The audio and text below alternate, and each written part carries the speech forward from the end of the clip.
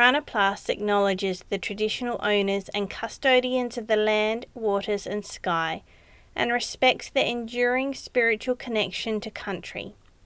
We acknowledge the sorrow of the past and our hope and belief that we can move to a place of equity, partnership and justice together. We acknowledge elders past, present and emerging, and pay our respects to the cultural authority of First Peoples. Welcome to Cranacast, the remote health podcast produced by Crana Plus. This podcast is all about telling the stories of the remote health workforce. In each episode, a nurse, midwife or health professional shares their experiences of working in rural and remote Australia. Cranacast is designed for you to listen to on the plane, in the car between clinics or during your downtime. Download it on Apple Podcasts, Spotify or your favourite podcast app so that you can tune in even when you're out of range. I'm your host, Kate Ridge, and in today's episode, our guest is remote area nurse Chris, currently working in Coral Bay in Western Australia. Now, if you're like me and you've got no idea what a MOG is, keep listening because Chris is going to tell us all. Hello Chris, it's been lovely to have the opportunity to talk to you today and for you to join the Cranacast podcast. So in this episode we're exploring your career and your current roles in remote area nursing. So I was wondering if you'd be able to just tell us a little bit about yourself, where you are, what your current role is, and perhaps a bit about your experience leading up to where you are. Thanks, Kate. I have been a registered nurse for approximately 35 years. I was hospital trained back in the 80s. I've spent 11 years in emergency and 16 years in intensive care nursing, but I was a bit fed up with working in big regional centres, so I came across to WA to do some remote area nursing. I did my grad cert in emergency in 2009 and I completed my Masters of Nursing Nurse Practitioner in 2013. So I've been working short-term roles in rural remote Western Australia as a nurse practitioner. It's taken me everywhere from like Eucla, Esperance, Fitzroy Crossing, and currently I'm in Coral Bay. Which sounds like a lovely spot in the world. Do you want to tell us a little bit about Coral Bay? So Coral Bay is on the Ningaloo Reef. It's about 11 hours drive north of Perth. Our closest hospital is 2.5 hours drive down the road to Carnarvon, or an hour and a half up the road to Exmouth. It's a tourist town.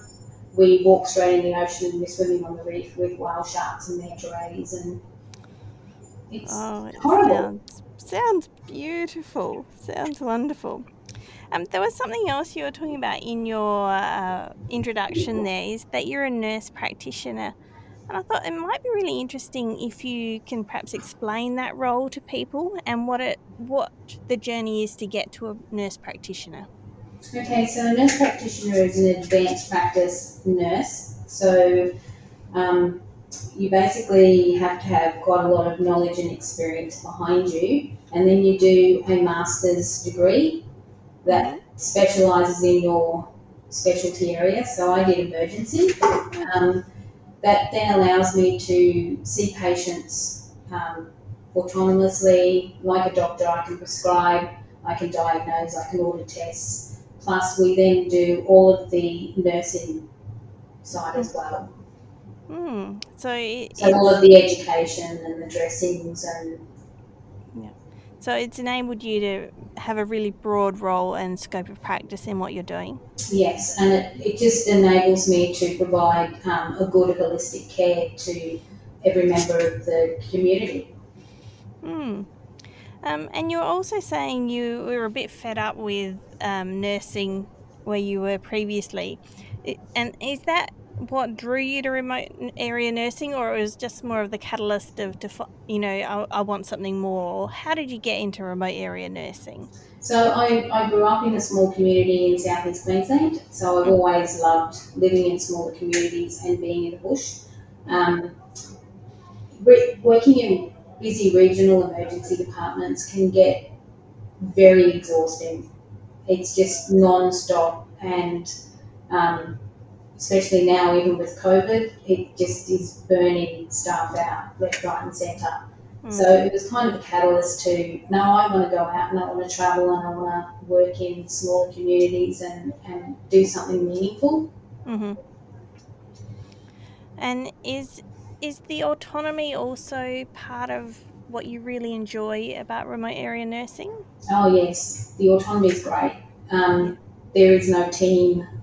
Sometimes it's just you or a health worker, or you may just be you and the St John Ambulance volunteers, and you just have to do what you can with what you've got, because we don't have all the bells and whistles. We don't have X-ray. We don't have pathology. So we have to really go back to basics. So that's obviously one of the positives of your role, in that, you know, you're autonomous and, you know, you're able to actually do more than perhaps you would in other places. What are some of the other positives of your role? Some of the other positives is you actually get to know all the members of the community, and you get to participate in being part of that community. So not only do I work here in Coral Bay, I'm also on the conservation committee. I am also have kind of accidentally ended up the wildlife carer. So it's nothing abnormal for someone to bring me a seagull with a fish hook in its mouth, or a crow with 2 broken legs, or get a phone call, there's a joey out the back and up in the bush and it's not walking, so you go and capture it and put a back slab on it and liaise with the local vet and get it on the school bus to get to the vet. So it's kind of, I work closely with the Department of Parks and Wildlife. Mm-hmm. Wow, it sounds like it is really interesting every day. It is. Good. In way of in a follow up from that, could you tell us perhaps a story or an incident that kind of explains what your day to day is like, or something that has happened? Mightn't be an everyday thing, but just something that we can share with the listeners that might explain more fully what it is that you do. Well, the one thing that one day I do actually remember was I was working in East Pilbara in a small community, and one morning we woke up and the river crossing had 8 metres of water flowing across it. The water was actually lapping the bottom of the clinic driveway, but unfortunately the other side of that river crossing, 10 kilometres away, is a gold mine that has about 100 workers, and I had the mine medic who I worked closely with on the phone saying, we've got a 50-year-old unresponsive over here, we really need you. Trying to explain to him I can't get across the river. And I think he kind of believed me, because he then rang the police sergeant who was standing next to me, and the sergeant's going, nah, she's not getting across the river. So the mine medic said, grab your gear, go down to the river, which is only 50 metres away at this stage. We're sending the MOG across. So the sergeant and I are standing there thinking, what is a MOG? And all of a sudden this grader comes to the other side of the river, and he's radioing across to us going, nah, not getting across there. So then it was, get up to the highest point, we're sending a helicopter. So we didn't know what was coming. So the sergeant and I are up on the lookout with our lights going so that the helicopter could find us. And this tiny little Robinson 2-door mustering helicopter landed. It had no doors. And I thought, I don't even have ear protection, but 2 geologists who were being sticky beaks happened to come up to the lookout. They threw me some earplugs, grabbed my bags, jumped on. He flew me across the river and dropped me into the pit, where I jumped in the ambulance, did an assessment, stabilised the guy. And the medics are saying, well, RFDS is waiting for you and this patient. So then we had to get through 2 other minor river crossings to get to the RFDS. I don't know how we got there, but after handing over, I had one of the little, the mine workers tap me on the shoulder and say, your helicopter pilot's waiting to fly you home.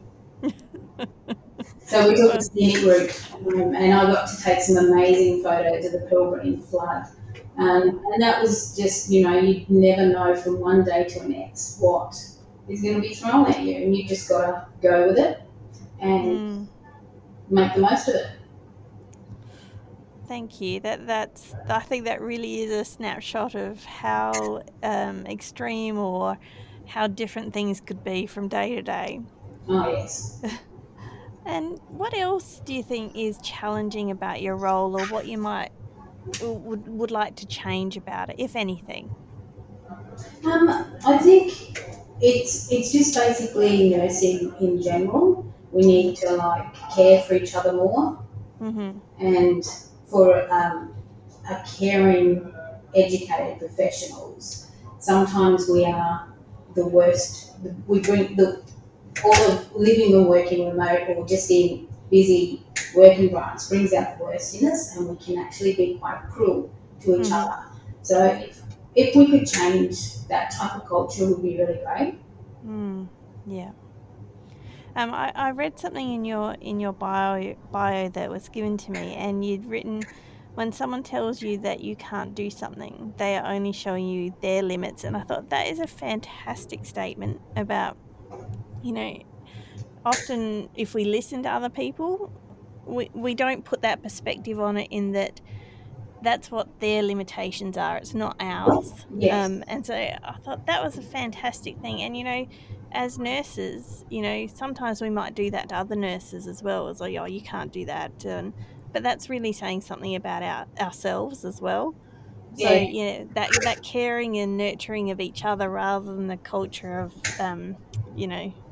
you've got to toughen up, and the young nurses aren't always supported and No, as and well as they could be. we're on a journey. Each of us are on an individual professional journey, and just because you can't do something, you shouldn't be telling somebody else that they can't do it, because they can.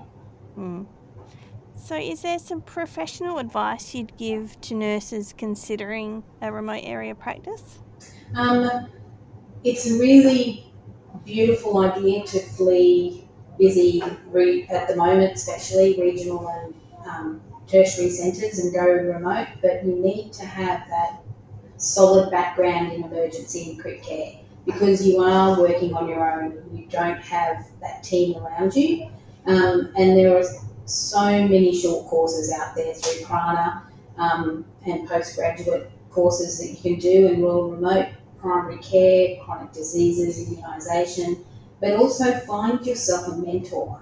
Find somebody that's done it, and there's Facebook groups for rural and remote nurses. Jump on there, meet people, find a mentor, find out how you can go about getting to where you want to be, and then just do it. That's really useful advice, some practical things that people can do. And what about on a personal level for people? What's some advice on a personal level for people when they're considering or about to go out for remote area nursing? I always say pack a sense of humour. You definitely need one. Yeah. I always take my hiking boots, my camera, and a knife sharpener, because seriously, no matter where you go, there are never sharp knives. That is very, very useful. And I also hear that you're an avid and keen baker. Oh, I'm an evil baker. So I find that when I land into a remote community, freshly baked goods are premium. So I'll whip up some raspberry white chocolate muffins, and I'll head down to the local police station and introduce myself. That sounds like an excellent plan for And integrating yourself into a community. well. And the other thing is, be prepared to make some amazing, wonderful lifetime friends. I mean, I always try to find an adventure buddy, whether that be a police officer, another nurse, a teacher, a backpacker, and go and explore and see everything and do everything that can be done in that region while you're there, because you'll get to see things that the tourists don't get to see and experience things. So don't be afraid to eat retail, and don't be afraid to try things. Yeah. It's a very special position, isn't it? In that you know, you see the best and the worst, and you know, whole spectrum of the community that most people would never see. Yeah. Yeah. Well, thank you so much, Chris. I have really enjoyed hearing about your work and your life and your current experiences. So thank you for your willingness to share. And I know the listeners will really appreciate your wisdom. So Well, thank thank you, you. Kate, for having me. A pleasure. Thanks for listening to this episode of Chronocast. We're looking forward to bringing you more stories in the coming weeks and months. We'd like to remind all listeners that the Bush Support Line is available to provide confidential support 24/7 to rural and remote health workers and their families. You can reach out at any time by calling 1-800-805-391. Until next time.